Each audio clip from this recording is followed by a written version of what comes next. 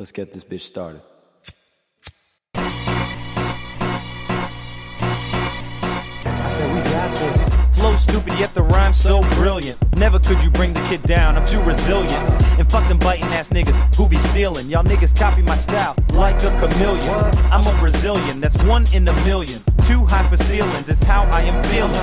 What the blood clot? How did all these nug rocks have me looking dumb hot with my eyes all bloodshot? Now that's a mugshot in the making. No need for ovens when you're waking. Yo. Welcome back to another episode of the Hip Hop Heads Podcast, HQ, up in this bitch.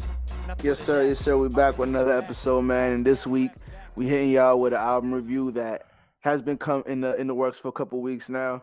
And this time, it was my turn to choose the album. And y'all know I had to hit my man Cooper with a left hook out of nowhere, hitting him with the R&B suggestion that we review my girl Snoh Aalegra's new album, or I guess latest album, I should say, yes. Temporary Highs in the Violet Skies. Now, as I was telling you before the show, I've listened to Snoh Aalegra before this. I really like her song. What the fuck is that joint called? I'm saying I really like the joint. Can't remember right now. I Want You Around. And honestly, I think that's one of my favorite songs. Like in general, like that is my fucking shit. So I was definitely excited to listen to this new joint, and I was excited to see how you felt about it. Since, of course, my man Cooper is the R&B connoisseur in the flesh. So I'll put his R&B knowledge up against anybody. Check him if you want. Thank you. Taking a bow. Now, I was actually really pleasantly surprised by this album. I thought that she was just going to be another one, kind of like, and I feel kind of bad always putting Homegirl in the mix, and I can never fucking remember her name. Eat the Booties Like Grocery. You know, what's funny is I'm sure there's a couple other ways to remember her. Dates Big Sean. Little Asian girl. No, Eat the Booty Like Groceries. Fuck the bullshit. When I say that, you know exactly who I'm talking about. Jhené Aiko. Because I really do like Jhené's sound. The way that she sings, her voice is very pleasant, but I've never really heard her open up and see what she could do range-wise, like how powerful she can get, like how high she can get, how low she can get, like what her range is, like because she's very consistent on how she does her level of her voice on her music. Now, you know what I think it is that, we've talked about it on the show that R&B as a whole is on a decline, and I feel like because of that, whenever Jhené Aiko puts a song out that's a single, it's not gonna be some shit where she's like, fucking killing it, like vocally. It's gonna be some kind of singy rappy shit, and I feel like it's because of the state of R&B. Because if it's not kind of like some singy rappy shit, you're not gonna get a fucking on the radio. And I mean, I'm just trying to think about a traditional R&B song, the last traditional R&B song that I guess you could say was traditional, and I would probably say is the song Boot Up. And then before that, remember that joint though? Yeah, Boot Up. Yeah, because it has a little bit. That one has a little bit of the singy rapping in it too. But yes, bro, the more traditional side of R&B, I'd have to agree, because I can't think of any other ones that kind of like hit like an old 2000s, late 90s, 2000s R&B joint would have hit more than that. Yeah, exactly. But and that should just go to show that even for that song to be a hit, it had to kind of like have those elements of hip hop in it. Like the beat, for example, was very, hip hoppy or whatever. Exactly. So I feel like for that reason, it's hard for us, unless we're fans of people, unless we dive into an album like we did here, and like, we talked about before the album, you were able to find a couple songs on here that really kind of, that you fucked with, and it was more on the traditional side of R&B. And again, I just feel like it's because, like I said, whenever a single gets put out, it kind of has to fit into that mode of hip hoppy R&B mix instead of like you said, that radio style play type shit. Yeah. Yep. exactly. No, I get what you mean, but again, I honestly there wasn't any songs that I absolutely hated on this album. I don't think that that you can consider any of these really a throwaway track because they're all really good in their own respect. I just happen to, of course, preference is what it is. But but let's go ahead and jump into this joint because I'm excited to talk about it. So Snoh Aalegra, Temporary Highs in the Violet Skies, and number one, the intro track to this joint is called Indecisive. And I really think that the beat is very interesting on this one. Like you said, I kept calling it the Travis Scott kind of spacey sound to it, but it's more, like you said, of the oh God, Jesus Christ, you just said that. Did I really just say it? Because I can't remember what I said. You're the singer. Jhené Aiko? No, the male one. Your boy Frank Ocean. My bad. See, this is don't smoke weed, kids. Not until you get older. Really don't. But her music sounds a lot like his in the with the acoustics because it has that spacey vibe, but it's still very much R&B and still very clear. So I really like that. I like the melody that she has on the song. It's very much an earworm, and it's basically like it's got two different styles by this artist on this song because of course the beat changes towards the end, but the thing is that this is like it's a very fuck you but I still want you at the same time song. Yep. So it's just like is that not how it always is though? It really fucking is because she makes a point to go out of her way to be like fuck you, fuck everything that you're doing, fuck that bitch you with, but then the next one I still want you. If you call me I'm coming back. It's just like see, and that's why I feel like not to cut you off, but I feel like that's where the beat switch I feel like kind of it fit its role, it fit its like what it was supposed to do, and it wasn't just there for no reason like we've heard many a time. Yes, for sure. So I guess just to dive into how I feel about it, I like this joint. I think it's a good intro. I think she samples herself at the beginning with the little high pitch, little chipmunky voice. Okay. I think that is her. I think that is her.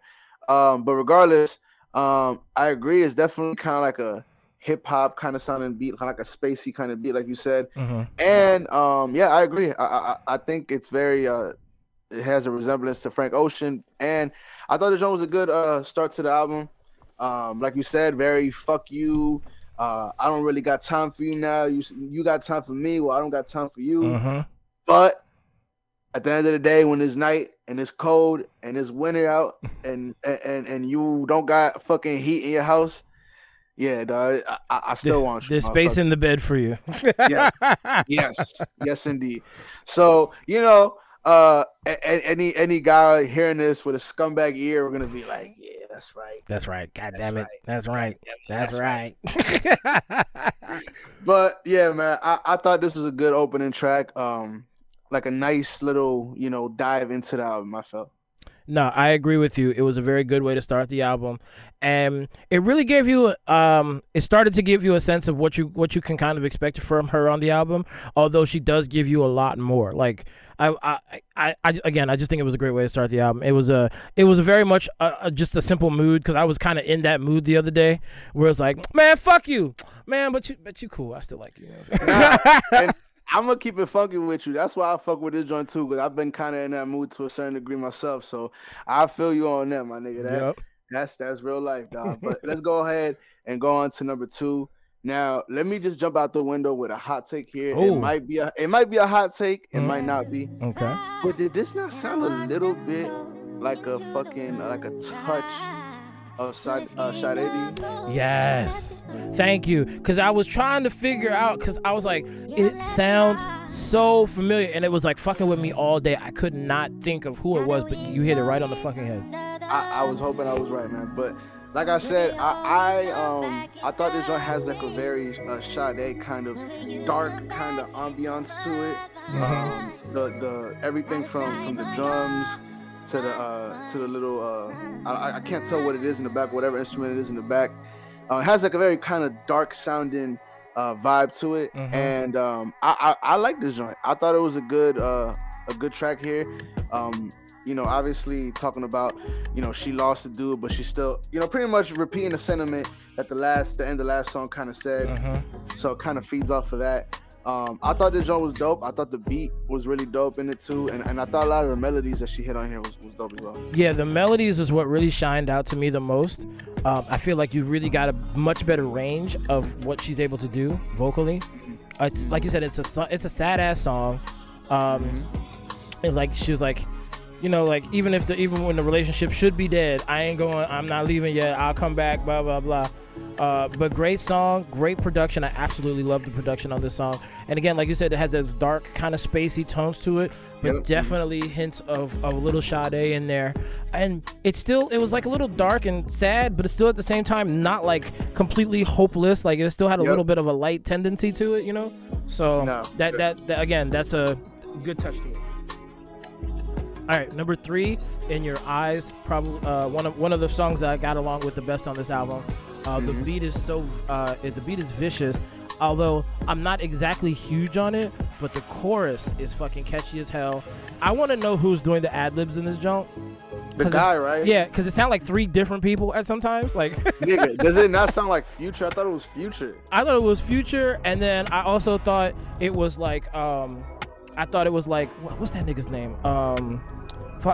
It was like 2 people I thought who I thought it was. One of them was Future. I can't remember exactly now who, because I be having all these thoughts. I feel you. Randomly and stuff. What I really need to do is when I actually listen to the album, like just sit down and still have my little notes so I can take and put all these random thoughts down. Because I have all these random thoughts, all this random shit I want to look up about the song, and I never remember it until we're back here talking about it. I'm like, well, fuck, now I had that thought a week ago, nigga. You know what? I'm going to look that shit up right now real quick because I'm actually interested. I didn't even think about looking it up, to be honest, but I definitely want to know because I feel like it genuinely sounds like Future at the beginning. Let me see. But I have to also say that the opening line of this damn song about having to fake it till you make it, bro, where is the lie in that? We've all had to do that bullshit. Hell and yeah. that was a strong opening line on this song. And that's one of the reasons why it caught me and why I started liking it the most. This song just strikes a chord with me. The entire topic base of this song, the entire mood of this song. Nah, bro, like that's a mood that strikes me. Let me just say this. The person who's doing the ad-libs is also the person who produced the song. Oh shit. So who produced it? Once you hear the name, you'll be like, of course, but I'm gonna give you one more shot to think. Producer and I guess artist. Was it Quavo? Nah. I'm about to say. Bruh, Pharrell. Well, Quavo's not a producer. I keep forgetting that. Yeah, Pharrell. Pharrell? Oh, shit. Okay. The beat does the beat kind of sounds Pharrell-y. Yeah. You know what I mean?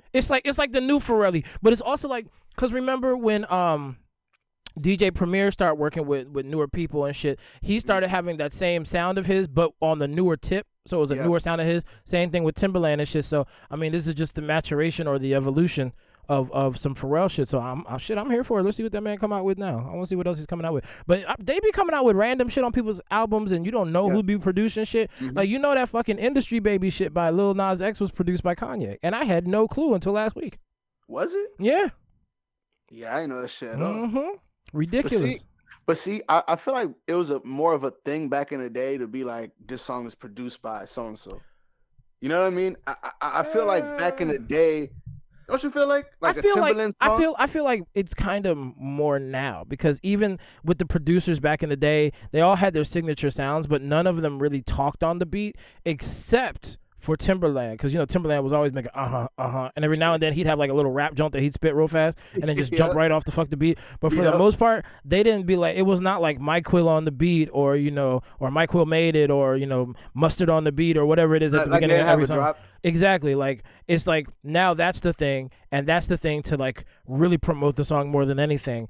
I mean, from what I usually see it, usually if it's a pretty big artist, even if it's a pretty big artist or a big ass artist, and then like a super producer, there's going to be brought up and it's going to be blown up like shit because of the name of the producer. But at the same time, Missy and all of them, Timberland, blah blah blah.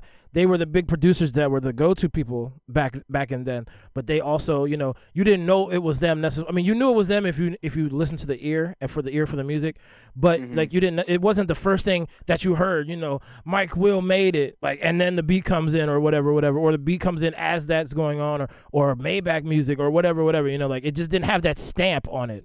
You know what I'd be thinking, right? Or what I just thought better said is that, like, do you think that's the case because we don't listen to, like, we as in me and you don't listen to as much Mike Will Made It or Metro Boomin songs as like younger people? Because you think younger people who listen to this shit more frequently than we do have an ear for it more than we do? Like maybe like they like, because I personally couldn't be able to tell the difference between a Mike Will Made It, between a Zaytoven, between a Metro Boomin. They're all great producers, but me personally, I just wouldn't have the ear to be able to tell the difference as to what makes who. Now, obviously, you just were talking about Timberland.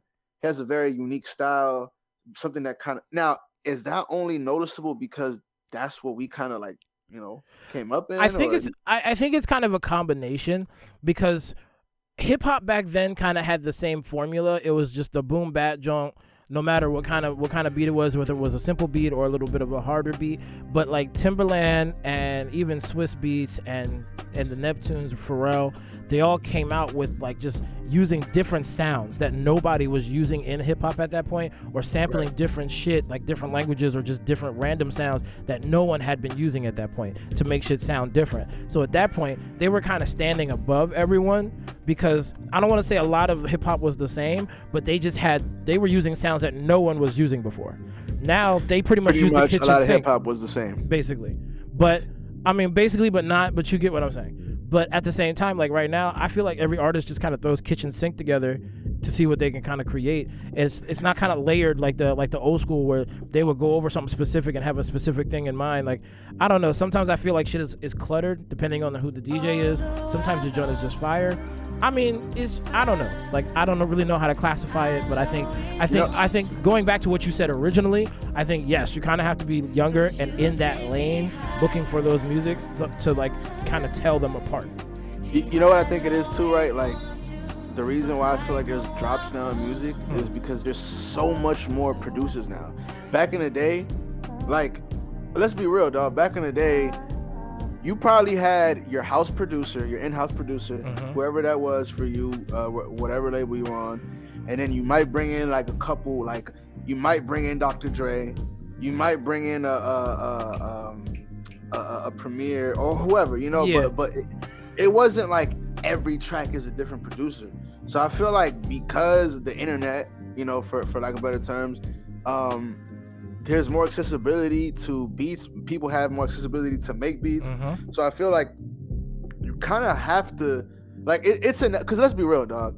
I guarantee you somewhere, dog, there was somebody who wasn't, let's just say, as talented as like Pharrell or Dr. Dre, who probably had a real similar sound to both of them. But because they didn't have a place, they couldn't just get on fucking YouTube and put this shit out, it wasn't getting looked at. So I feel like that also plays a role into why, a lot of music sounds the same, is because there's more people making shit. So sure, there's far less in between people who are making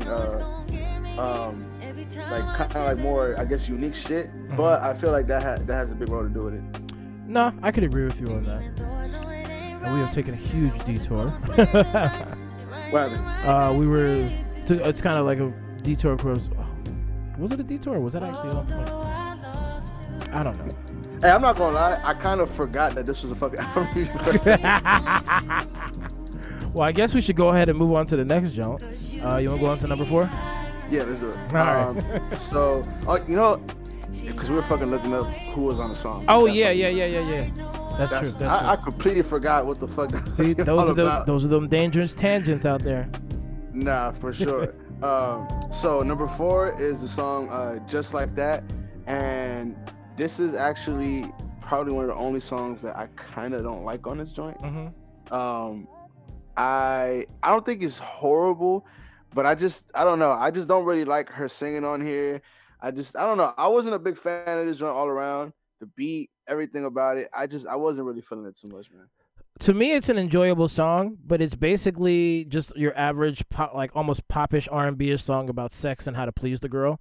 So I mean, like, you're always gonna get that on a girl's album for the most part, a female singer's album. I feel like it's very melodic, though. I have to give it to you. The words and the productions do marry very well on this, and I do like the beat. It has again that little spacey sound to it.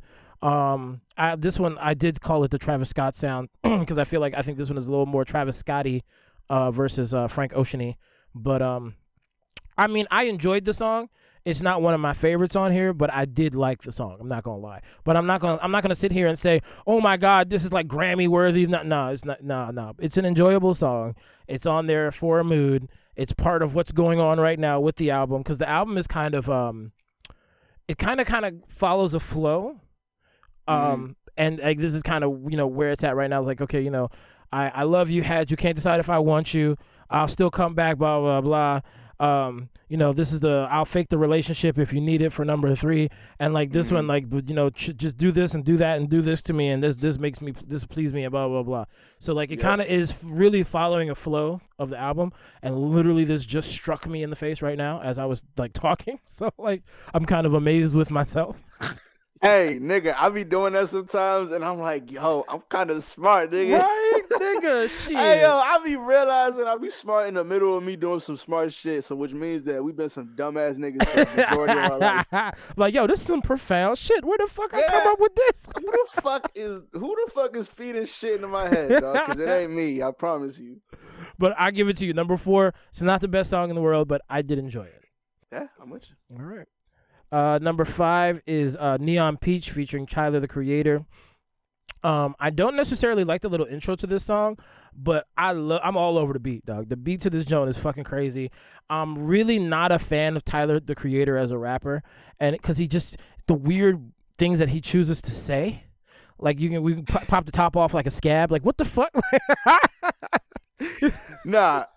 It's funny because that part of the fucking song, because I think it's the end of his verse, I want to say, before she comes back in, it always sticks out to me for some reason, because like I get what he's saying, but still, like, nigga, a scab. It's just, it's fucking the words you use to put the idea, the images in my fucking head, nigga. Like, I tell you what, it's motherfucking creative, because motherfuckers definitely never rapped about a scab. So no, I'll take it, man. But again, this is another little, cutesy song. I guess it could get some radio play, definitely. But it wasn't something that I was overly fond of, but it was cool for what it was.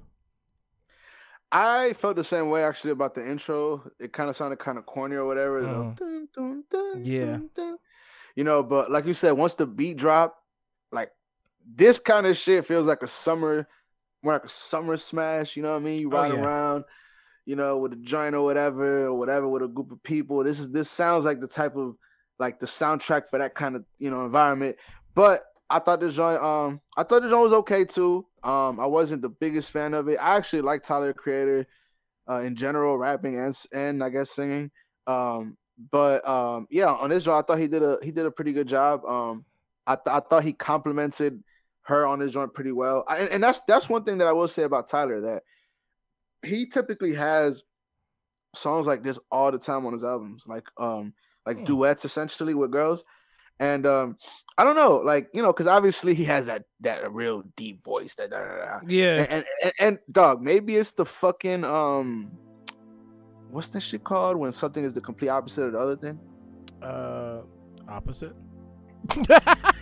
Yes, but there was a way more pretentious word I wanted to use.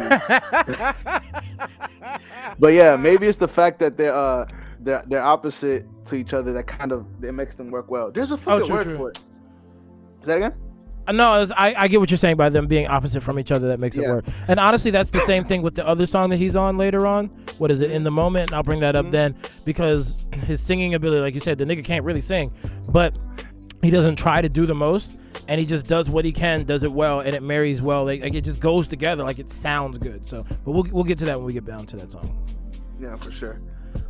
Let's go on to number 6 though, which is We Don't Have to Talk About It, which I'm just throws out there is one of my favorite songs on this album right here. I really like it. I didn't like it at first, but again, this is another one that like when I went to go hear it for like the third time, I really sat and listened to the words to it, and I was like, God damn. Yes. Nah, and that's what's so vicious about it. I think the lyrics on this joint, what she's saying, is so vicious because I feel like we've all felt that way before, where it's kind of, look, dog, you don't even gotta explain yourself, dog. Like, yeah, I'm about to say it's relatable cool. as shit. It's relatable as shit. Yeah. Everybody has been through this fucking what this song goes through. The beat was just very stripped down and barely any drum kits or anything. Just the fucking, what was it, the snare and the kick with the cymbal and the piano. Perfect touch to it.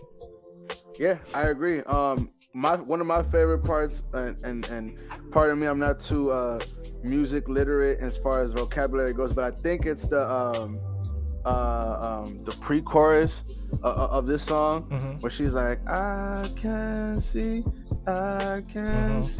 your face. Like I thought that was really dope, kind of like the build up to the hook or whatever. Yeah. And that's one thing that I think she does very well is like the pre-choruses, because I feel like that's a completely overlooked aspect in music making nowadays. Yeah, and I mean, I feel like it wasn't all that used in R&B in the 90s. I mean, it was for damn sure. Because what was it like? Oh, if you ever listen to "It Never Rains in Southern California" by Tony, they have the pre-chorus joint on there that is mean as shit, and they break it down right before the chorus comes back in, and that should be lit. So you're right. When them joints are on there, they can hit hard as shit. But again, very underutilized in R&B period. For sure. But yeah, man, I really like this song. Everything from everything I just mentioned to her melodies on here, I thought were really dope. I think her melodies just fit the beat that she picks very well, and I think it's very evident on this song.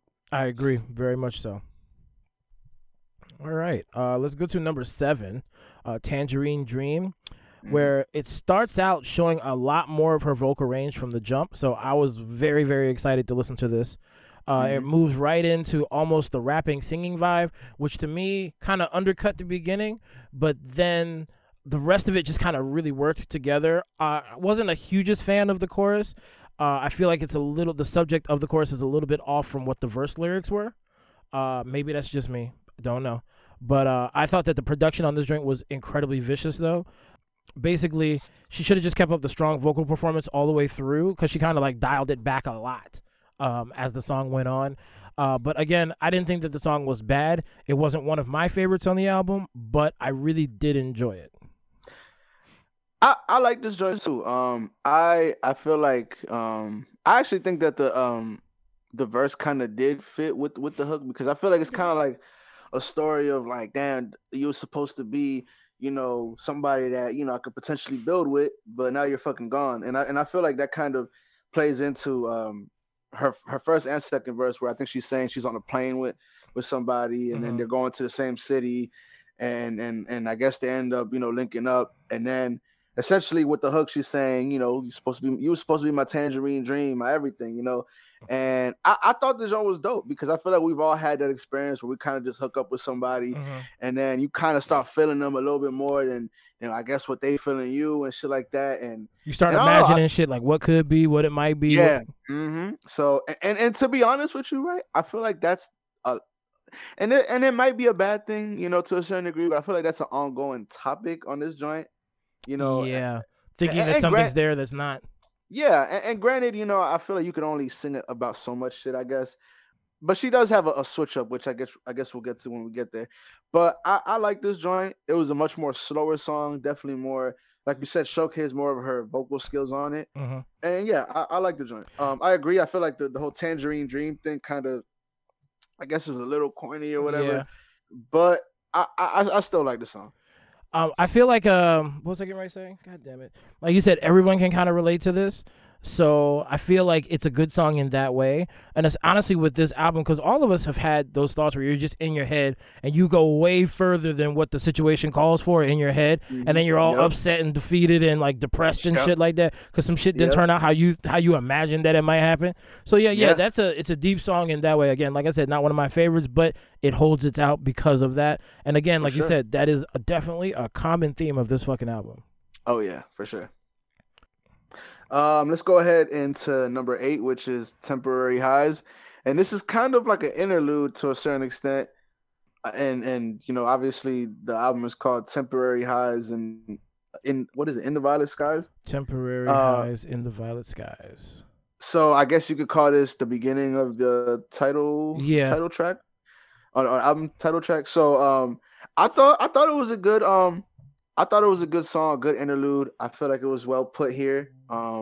She's constantly talking about these things that keep giving her, these temporary highs. And again, everything we just talked about, like, from meeting somebody to overly imagining about shit or overly analyzing shit. It gives you these temporary moments of highs. And, she's pretty much asking if it's worth it. And like, is that shit even worth feeling that, even for a second? But I thought it was a good interlude. It's not really much to say about it. She's kind of just letting out how she feels at the moment, from what it sounds like. And I thought it fed really well into the next track, which we'll talk about in a little bit. I definitely agree, especially feeding into the next track. This track was very smart, putting it right where it is. And it makes you think about a lot of different things, not just about loved ones, but friends you might have. Again, vocal skills are on display.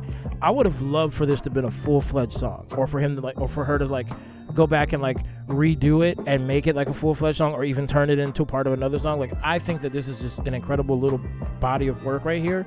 It's so emotional, and everything that she's saying in it, it's so emotionally charged. It's amazing that the song is only a minute and a half long or something like that, because just so much is packed in there on the emotional tip.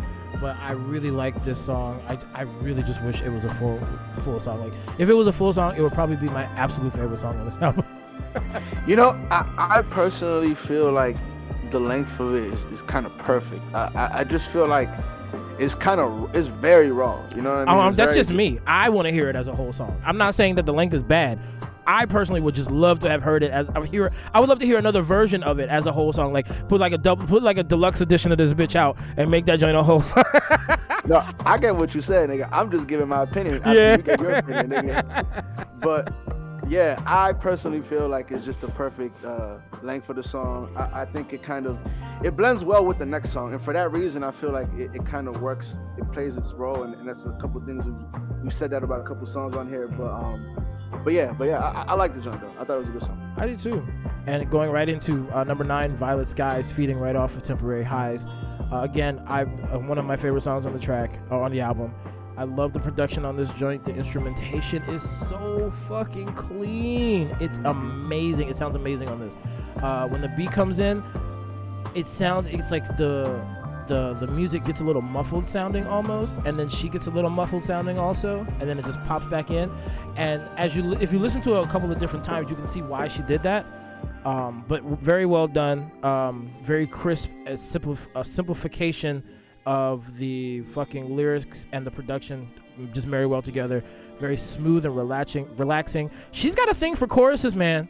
She can make choruses. I really got to give it to her. This is definitely one of my favorite tracks that I came across on this entire album.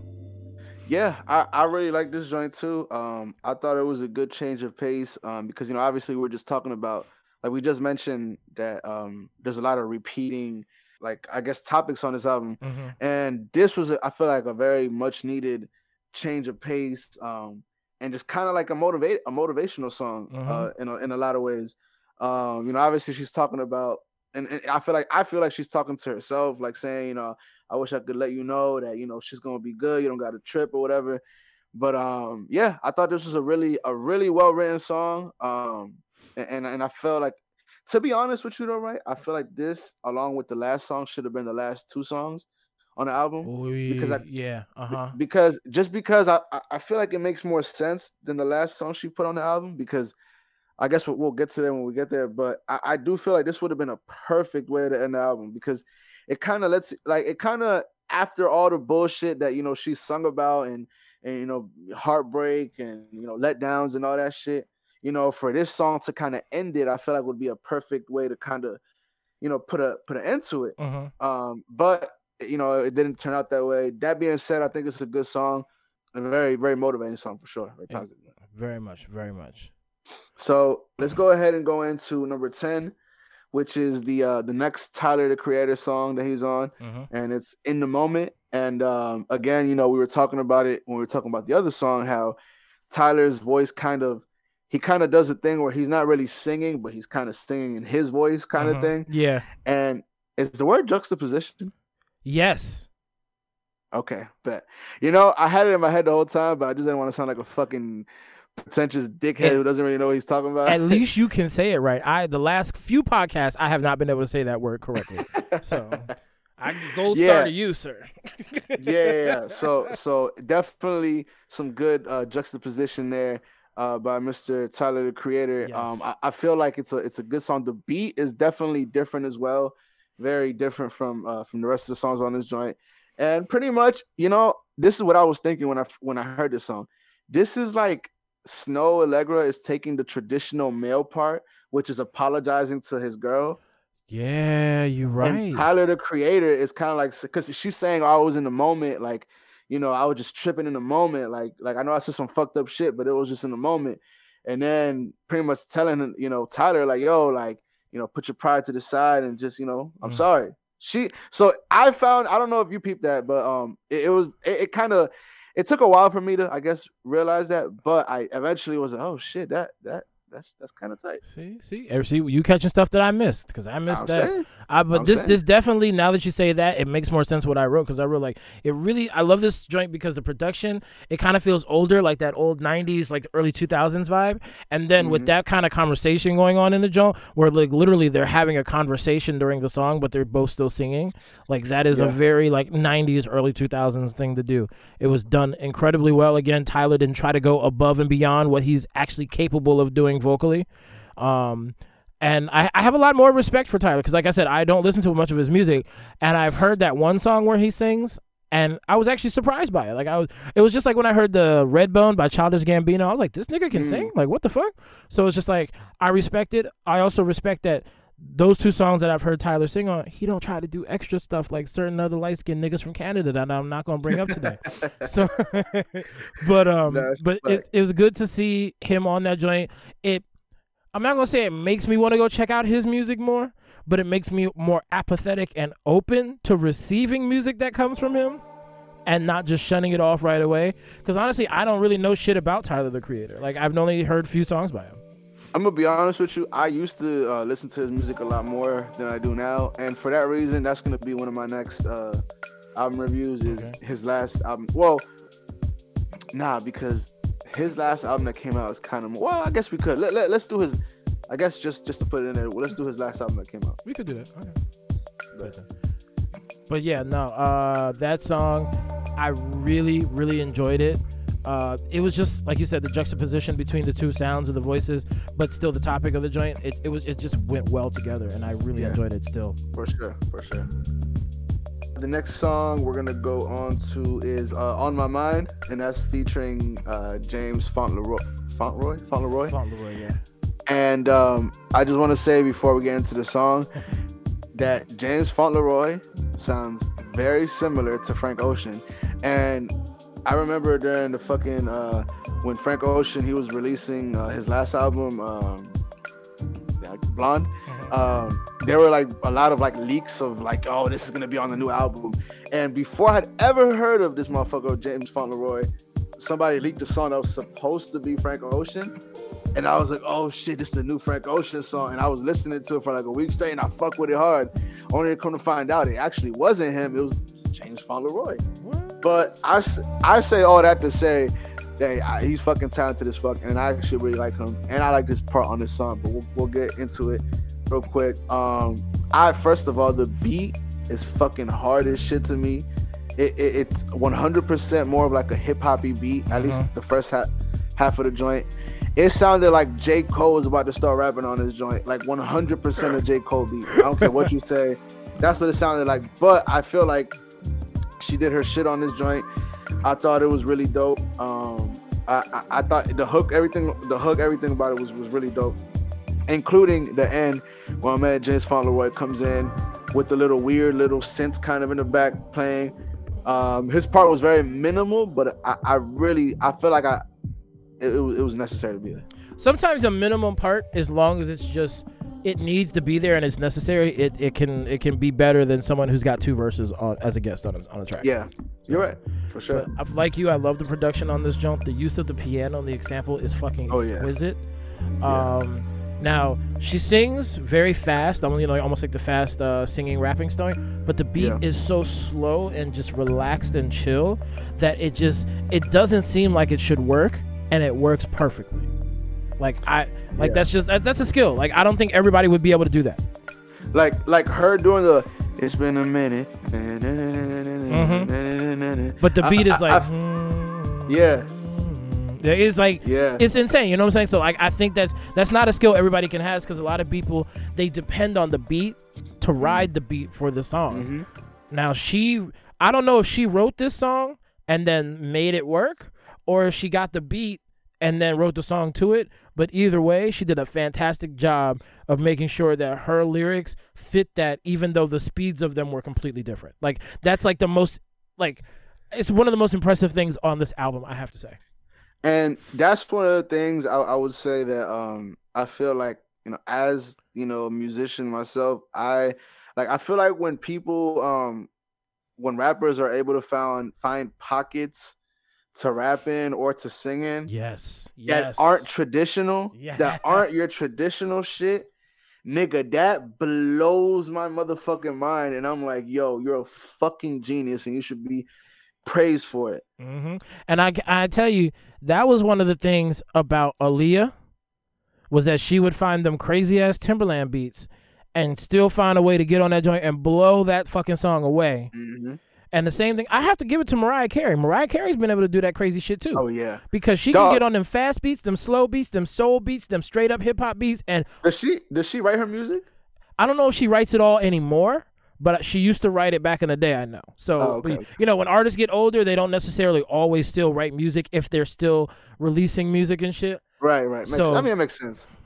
Yeah, but before, I'd have to say from Honey on down the line, I couldn't say when it stopped, but from the album Honey, which I think was her 3rd album, and that was the time that she left her husband, started fucking with the niggas, Puffy and all them, and the Locks and all them. From then on, I'm pretty sure she wrote all her music, but I can't verify that for all the music that she originally came out with, like her first 2 albums. So, actually, I think, no, Butterfly was the 3rd. No, what the fuck? Is it Fantasy Butter? I can't remember the hell these albums are. Whichever one had Fantasy with ODB, that was the 3rd album. I'm not sure if she wrote that entire album, but she might have. But the one after that would have been the Honey album, and that album, I'm pretty sure she wrote the majority of it. But I could. Talk about the ex-husband Tommy Mottola. Tommy Mottola, yeah, he used to be like the owner of the label that she was signed to. Damn, she's the initial finesser. Let me just say that might have not been the case, but let's just say for the sake of argument that was the case. When she was married to Tommy, before she started on the Honey album, she was very, always covered up. She was the good girl, you know what I'm saying? And she was very beautiful, but always cleaned up. And then as soon as the Honey album, she started becoming the sex vixen and having the titties out and the ass out and the high heels all the time. So, completely off track from the album review, but where do you put Mariah Carey in your R&B? She's up there. She's up there, top 5. Top 5? Mm-hmm. Her, Whitney. Do you feel like she's kind of, well, no, I wouldn't say underrated, because people definitely, when they talk about her, they always talk about her in high praise.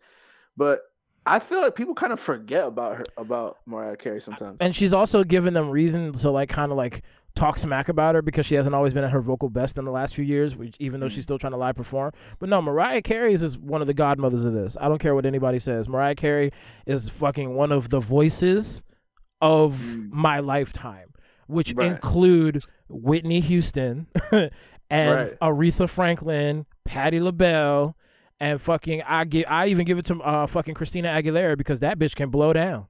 Oh yeah. And I want to see her do more mature music, but Ariana Grande too, because she can sing. She can sing. Yeah, she could definitely. Hey, no, you know what's funny? Christina Aguilera, I don't know. I mean, obviously her name is Aguilera, so I'm sure there's some kind of, she's not just all the way white. Yes. But that bitch got some fucking soul in her, dog. She does. Yo, first of all, her best album is her second album, Stripped. So if you haven't listened to that, listen to it. But also she did a Spanish album. Yeah, that's fucking crazy. Mi reflejo.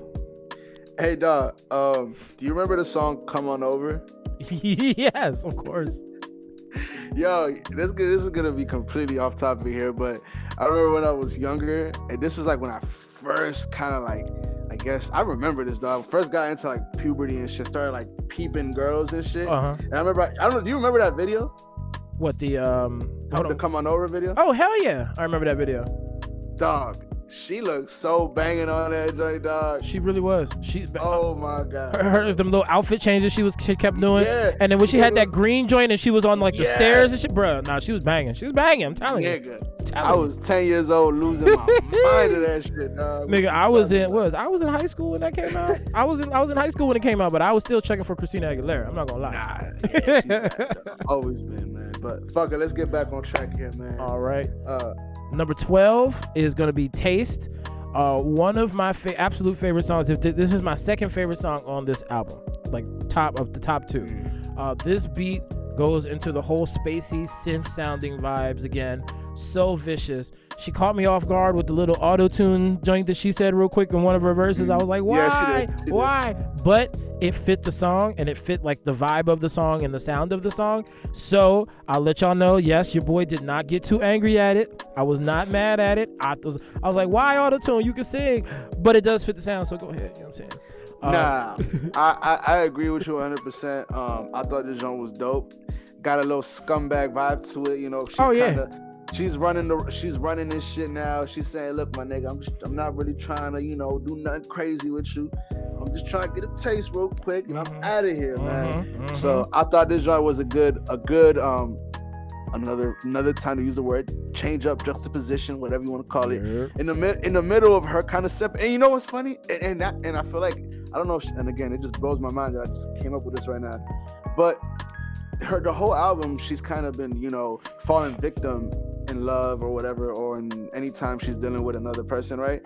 And I feel like right here, just like in real life, you know, whenever people get their heart broken, or whenever they get, you know, disappointed or let down, they kind of want to go out and wild out a little Savage mode, yep. Savage mode, demon time. You just want to crack a joint and skate the fuck out. It's like, nah, so, I don't need the love. I don't need all the affection. I'm just trying to come in here, crack your back, and roll the fuck out. Roll the fuck out. I ain't gonna open up your fridge. Nope. I ain't gonna check the cupboards. You know why? Because I might not be back, bitch. Basically. You know what I mean? And I don't know. I just feel like this is a perfect example of that. Very, very dope song. I agree with everything you said. Dope track. Exactly. It's just a beast. Oh God. When I first heard that song, I had to run it back more than once while I was listening to it to make sure I was listening to this correctly.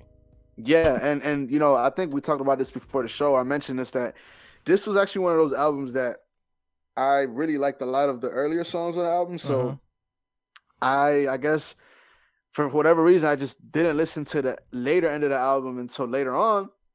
And then when I listened to it, I was like, oh shit, number fucking, you know, 13 is vicious. Number 14 is vicious. And this is definitely one of them joints that like I ended up coming back to, and I was like, yo, this joint is like that. And I have to just to tag on, I have to say that there's a lot of R&B albums that are so great for like the first 8 to 9 tracks. And then like maybe there's 3 or 4 songs you don't really fuck with, but then like the last 3 songs on the genre are vicious, but you never really get back to those last 3 songs because you ain't trying to suffer. You listen to what you like and you just stop. And then most of the time you don't even remember what them last few songs sound like. Yeah, dog. Hey, so I feel like that happens pretty, because I haven't listened to like a ridiculous amount of R&B albums, but would you say that that's a pretty consistent thing, that like sometimes there's like 2 or 3 just kind of like dull ass fucking songs on the R&B joint? Yeah, like I give Brandy's, what album was it? The Full Moon album, her 3rd album. The whole joint rocks up until about number 9, and then it just gets like, I just lost like taste for it, and I didn't like 9, 10, and 11, but then I forgot that like 12 was vicious, you know what I'm saying? so but I didn't listen to 12 for years because I just never went past 9 on the album. And then when you have your shit on fucking shuffle, you're like, holy shit, I fucking forgot about this fucking like, wait a minute, song, who the fuck is this? Oh yeah, I remember this song. Shit. Yep. That's exactly how that should be, dog. It's annoying, but again, it's also one of those cool things. It's like a finding like $10 in your pocket after not wearing your coat for like 2 years. It's been in the back of the closet. Yep. That's exactly what it is. Random as fuck, but oh, that's pretty tight. But now I kind of wish I would have had this fucking last week when I needed it. Exactly, nigga. Shit. but let's go on to number 13, which is the song Everything, which, if I remember correctly, again, another one of your favorite joints on this joint. Number one. Now, let me just start off by saying I agree. To me, it's probably number 2 or 3, but it's definitely in the top 3 of the album. I thought this joint was dope as fuck. Yes. Everything from how she builds up the chorus, her singing on it. This sounded like a very, and I think I mentioned this to you earlier, traditional R&B. If you could in 2021. Man, everything about this was dope. The production was vicious. The chorus, you said the build-up was vicious, but the chorus was so simplistically simple. Once again, she just has a way of taking a chorus out of something that's so fucking simple and just turning it into something that's just so much more than what it is. And it's just a few words. The production on this joint, like I said, out of control. It's actually kind of a very hopeful and happy sounding track. And it's just all about like, you're my everything. This is it. Like, this is, I'm about you. This is what it is. So she it's not quite the simping as it was before. This is more like we're actually in like the committed relationship and like, I'm going to fight for everything for this. Like, you are my everything, no matter what the fuck happens. And it's like, it's almost like not a commandment, but like, you shouted in the rain up to your girl when y'all had that one dumbass fight and she not trying to listen to you, but she's in the apartment on the 3rd floor and you in the rain just trying to shout up and get her up because she's not answering the phone and shit like that. This is that type of shit. This was that type of shit. Yeah, no, definitely. I mean, I think one of them, like the main lines is, "You make me feel how I should feel." So like you said, she's finally feeling this shit, and again, kind of goes on with the whole, storytelling, if you will, of the album. She's finally in that shit. She finally got whatever. And the confidence in her in this song versus other songs where she was simping on it. Exactly. So I thought this was a very well executed song. I think she showed a lot of versatility compared to earlier in the album with a lot of the singing, rapping shit. Yep. I thought, for the traditionalist, for the more old school, I felt like this definitely was up your wheelhouse. So, yeah, I thought this song was dope, man. All right, let's go to number 14, Dying for Your Love. Again, the production is great on this. The melody on this song is great. Another simple but like vicious ass fucking chorus. She has this like it's all about the tones when it comes to her voice for me, because like I said, she's not always like just blowing shit away like Mariah Carey, but she has this ridiculous ability to match her vocal tonality or tonality or whatever the fuck the word is to the actual tones in the music, and it just brings a whole different vibe out of it. It's not like she's just singing over it; she's singing at the same exact tone. So it's just a completely different experience. Again, this is another great song. Definitely like top 5 for me on this album. So that's really it. I gotta say, like I love it. Like the whole. I have to say, I'm sorry. The bottom half of this album is sick. The whole bottom half of this album. Like the whole album is dope, but the bottom half is. Yeah, no, and I feel like to a certain degree, it almost takes it slows down. I feel like that's kind of what happens with the album. It kind of it slows down, and even this joint, I feel like it had very traditional R&B sounds to it. Even from the hook, the chorus on the joint, I feel like it just sounded real good. And yeah, I agree with everything you said. I thought the joint was dope. I thought the beat was dope. I thought it was a good song, and yeah, I thought the joint was really dope. But let's go on to the last joint, which is number 15, Save Yourself. Now, I previously on this joint said that I felt like this should have been in the middle of the album. Now, pretty much, this is kind of her going back to the beginning. Like, kind of like, oh shit, like, telling the nigga, like, yo, I know you just gonna, leave me or whatever, so go ahead and just save yourself. So it's kind of like, now granted, maybe that's the message that she kind of wanted to convey because obviously life isn't always, you don't always get the fucking person, you know what I mean? Sometimes you don't, you know what I mean? So maybe that's what she kind of was going for on here. But I just feel like this kind of, I don't think it was a great track to end the album. So, and a really good album for that matter. But I think that if you were to just replace this song with number 8 and number 9 and just have them switch places, I think it would be a really, really good album all around. But I just feel like it was kind of like out of place in a sense.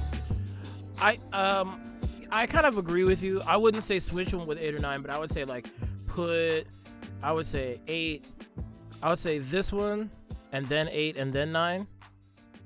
Or okay, this one, right. then 8, then 9, and then I would leave it to just end on "Dying for Your Love." Me personally, but since she ended it with this joint, it was just really sad. It was kind of heavy. It was too heavy for a last song. Yeah, and it was just like, as it seems like, we already stated the first half of the album, she was kind of simping and looking for love and always falling for dumb shit. And then it's like the second half of the album, she kind of came into her own and was accepting things. She kind of saw her worth more. Like, like you said, I deserve you treat me like I deserve to be treated, shit like that. Mm-hmm. But then she goes into this whole super depressing thing after she gets all this confidence, and it's just like, all right, it's basically done for me. Save yourself, blah, blah, blah. And it's just like, I didn't really understand why that would be the last joint on there. I could kind of see it as a way, but I mean, like, to me, it just make more sense if you put it above 8. So if you do this one, and then you get more happier, and then even more happier and more confident, and then kind of end the album that way. But again, artistic license, notwithstanding. Hey, that's a fact. That's a fact, man. But so overall, what did you think about this? Look, man, like I said at the beginning of this joint, I am a fan of Snoh Aalegra. She's Swedish, but I think she's like resides in Canada, so she's Canadian for all intents and purposes. Okay. Which let me just bring this up, that I found that certain melodies on this joint sounded similar to certain melodies of your boy Drake when he be doing his little singing shit. Now, all I'm saying is, maybe, just maybe, she was one of the ghostwriters. She's in Canada. Could be. Possibility, because I'm telling you, I can't pin, like, right now, tell you exactly what line it was, but I remember, like, when I heard it, I was like, yo, this sounds like some shit Drake would say. But because Drake has already had the ghostwriting allegations, we would have to just think that, okay, and because Snoh is the better singer than Drake, we'd have to think, okay, Snoh wrote this, not Drake or whatever. So, yeah. But nonetheless, that's neither here nor there. I thought this joint was really dope. I thought she I wouldn't want to say she surprised me because I already had high expectations for her. To me, the album lived up to my expectations, I guess better said. And I was really, really excited to listen to this joint, and yeah, lived up to expectations for sure. Now, I kind of took this, I had to kind of take this in the way that I had to take listening to or getting used to, like, checking out Future and Young Thug and all the others that we have gone through all these years. And you know how I've grown in my ability to actually, like, listen to newer rappers and accept them and see them for what they produce and all of that other stuff. So I was like, all right, if I can do this for rappers, I can do this for singers. So Let me go ahead and check this joint out. Album was way better than I was expecting. And again, I hate to say it, but I go into a lot of things with, like, really low expectations, because if you go in with low expectations, you really can't be disappointed. You know what I'm saying? And at the least, you'll be surprised. Exactly. Pleasantly surprised. And I was pleasantly surprised. Great vocal ability. Again, I thought she was just going to kind of be a streamlined the way she does her voice like Jhené. But and I'm not saying, because I've only listened to one album by Jhené, so I don't know what her vocal ability is. Jhené, if you ever hear me say this shit, it's not a knock on you. I'm just this is what I see, and I'm commenting on what I see. So, great vocal ability. Her storytelling is good. It's going to get better, and I can tell that just by going through this album, because the stories did get better between different songs. I really love the fucking vibe that she gives off on her music. It's like not an overly depressing vibe and not an overly happy vibe. She rides that nice middle, but can give you all of the emotions of everything, at least so far that we've seen. So I can definitely see myself going back to this album. I can definitely see myself checking out her music in the future. So I guess if I was going to give it a score out of 10, I'd give it a solid 7, because I really did enjoy this album, and it made me want to, like, all right, now I'm going to start actually, like, trying to, like, look at more R&B singers that are more currently out there to see what they have to offer and not just write them off in the beginning. I bet. For me, I'm gonna go ahead, step it up 1 point. I'm gonna go ahead and go with an 8 out of 10. Solid. I thought everything you just said, I agree 100%. I thought Dijon was a really dope album. I feel like, previously I hadn't really dove into a project of hers. I had only listened to a couple songs of hers that I did like. But again, especially in today's age, you really got to see if an artist is a really good artist, can make a good album, not just a couple good songs. Because nowadays you can get famous off of a couple good songs, which wasn't the case back in the day. So I feel like I was pleasantly surprised with this joint. I think she did her thing on there. I think she lived up to whatever norms the industry has now. For R&B to coexist with rap. But I do think that she definitely stayed in the R&B realm on a couple joints on here for whatever that's worth.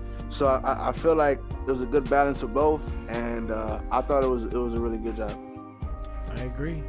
All right, well, thank you all for taking the time to listen to our interview. Thank you all for taking the time to listen to our album review for Snoh Aalegra, Temporary High in the Violet Skies.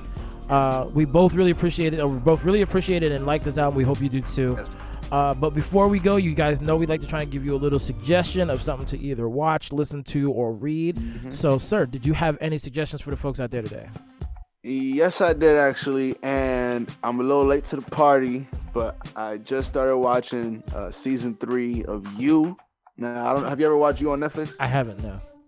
All right, it sounds like a dumb ass show, but it's a really good show. Okay. It's pretty much a dude who's like he's like your typical good guy, like kind of nerdy looking, whatever, and turns out he's really not all that good, and he's kind of like a psychopath. And to not give away too much, that's pretty much the premise of the show. But it's a really good show, very well written. Season 3 just came out, so definitely go check that out if you have not yet. Again, I know I'm a little late to the party. I think it came out like a month ago now, but definitely go check that out. You're not that late. Well, nigga. Nowadays, because you could binge watch everything in a day, essentially. Sure. Nigga, if you haven't watched it within a month of it coming out, you already know you're gonna run into spoilers on Twitter, on YouTube, nigga, Instagram, all that shit. Like, if you haven't watched Squid Games by now, bro, I know you know everything about that show. Just off of scrolling on Twitter or Instagram. Exactly. Shit, even memes, yeah. Memes will fuck that shit up for you real quick. Nigga, like when they were talking, you've seen Squid Games already, right? Oh yeah. Like when they were talking about like the old guy, there was like a couple memes about the old guy. Like when you think he's harmless, but he's really like, nigga. If I had not seen this shit, I would have been pretty fucking blown, because I would have been like, what the fuck do you mean by that? That nigga just died. Exactly. Spoiler alert. Well, I mean, it's been out for like a couple months now at this point, so. Fair enough. All right, well, for today, I actually have 2. My first one is going to be the new movie on Netflix, The Harder They Fall, which is the Black Western, which stars all of the current Black Hollywood, including Jonathan Majors, Idris Elba, Zazie Beetz, Regina King, Delroy Lindo, Lakeith Stanfield, Ardrey Kyler, Danielle Deadwyler, Edie Gauthier, and Dion Cole. All of these people put in incredible performances, and Dion Cole probably puts in one of the most impressive performances, because I've never seen him play anyone like the character that he is in this movie. He's the sheriff of one of the towns, and I did not expect that performance from him. But it was a really fucking good movie. I'm planning on going to watch it again. I'm not even a Westerns fan. My parents love Westerns, and I grew up watching them because of them. I can't stand Westerns, but this one was really fucking good. So if you get a chance, check out The Harder They Fall. The cast alone is worth it. And also, my second one is for the potheads out there, a TV show on Netflix called Disjointed, which stars I'm sure she's won an Oscar at this point, Kathy Bates. She's a old school incredible actress. She's known for Misery, which is like the horror movie where she basically like ends up saving her favorite author from a snowstorm or some shit like that, and like nurses him back to health. But she like hates the fact that he killed off one of her favorite characters, so she holds him hostage until she writes him back into the story or some shit like that. So like that's an insane movie. It's old as shit, but it's one of the like one of the like most known like not horror movie but like suspense movies, I guess. But she also played Bobby Boucher's mom in The Waterboy for a more temporary reference for that. So if you've ever seen The Waterboy with Adam Sandler, his mom is Kathy Bates. Let me just say, you kind of just brushed over the fact that she might. I'm sure she has, a couple of words or a couple. What'd you say? I said I know she's got a Grammy or something like that at this point. You know, or Oscar or something. It would be an Oscar. Yeah, I was fucking much. Let me know. But just to answer to that. When you go on Wikipedia, you have to click on a separate page that says, "Oh, did you want to see the page that has her awards?" Because she's that vicious, nigga. Because she got awards on awards, my nigga. She's been nominated like 100 times. Though. Yep. Well, and she's won like almost 20. Mm-hmm. Well, in this joint, she's basically a pot-smoking weed activist of the 70s who now owns a dispensary in Southern California.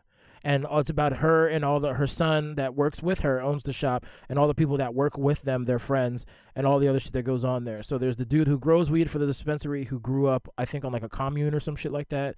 There's the uptight Asian girl who stopped going to medical school. There's the white girl, the black guy who's the security guard. Like, it's just it's a funny ass show. And Kathy Bates is just incredible in it, and the cast around her is good. And they do this thing on the thing called the Strain of the Day every day, where they basically like go live on Instagram or Facebook, and they talk about the new strain that they have in there, and they always give it a dumbass name, and they come up with a little thing that comes up with it. But it's just a funny ass watch, especially if you're a pothead. You'll really enjoy it. So go check it out. It's called Disjointed, and it's on Netflix. I might watch that shit today, dog. Hey, dog, I'm telling you, watch it and get back to me. I got you. I got you. All right, well, is there anything else that you'd like to, any other pockets of wisdom that you'd like to share with these folks out here today, sir? Let me, I haven't done this in a while, but I'm going to do this today. To all you bitch-ass niggas on the road, as we speak right now, who A, change lanes, B, make a right turn without using your turn signal, your mom and your dead grandmother suck a fucking dick. Wow. Where'd the hate come from? Nigga, every fucking day, dog. Hey, yo, in all seriousness, though, y'all are the worst people in the world. Because you know why? Because you are so inconsiderate to anybody else on the road. You're one of the worst people in the world if you don't use turn signals, especially if you're driving like a fucking piece of shit and you just cutting people off. Fuck, if you're gonna cut people off, at least use a turn signal so I can know, okay, this nigga's a bitch ass nigga. Let me let him in through. I love it. Oh my God. But like I said, kids, use y'all motherfucking turn signals when you turn in. Not for safety, but for fucking what's the word I'm looking for? For fucking for being a fucking decent driver on the road. Just a decent human being. Being for decency, for human decency. Fuck safety. Do it for human decency, and use your goddamn turn signals. That shit actually blew me today when I was coming home from school. I love it. It's so petty, but it's so real. It's real. I hate you niggas, dog. I want everybody who drives like that to get into one big ass car accident. Wow. I'm sorry. I don't normally say and hope things like that, but I think people who do that are the only people on the road that deserve to get in a car accident, because they're probably a big reason as to why a lot of accidents happen. Just remember, everybody. There's my hot take. We do love everybody out here listening. We're not wishing bad on everybody. I do. Oh my God. Hey, yo, so I'm gonna go ahead and just go ahead on that note, on that very angry note. You know, I know y'all can find us for your listening pleasure on SoundCloud, iTunes, iHeartRadio, Podcast Addict, Stitcher, Spotify, Radio Republic, and Google Podcasts. You can find us on Instagram and Twitter at HQ Podcast. And yes, sir, that is all spelled out, damn it. Yes, sir. Oh, God. Yo, and like I always like to say, if you can't be good, at least be the best that you can be. If you can't do that, man, at least make your mama proud. And if you can't do that, at least use fucking turn signals. That's it. All right, y'all, we out. We out.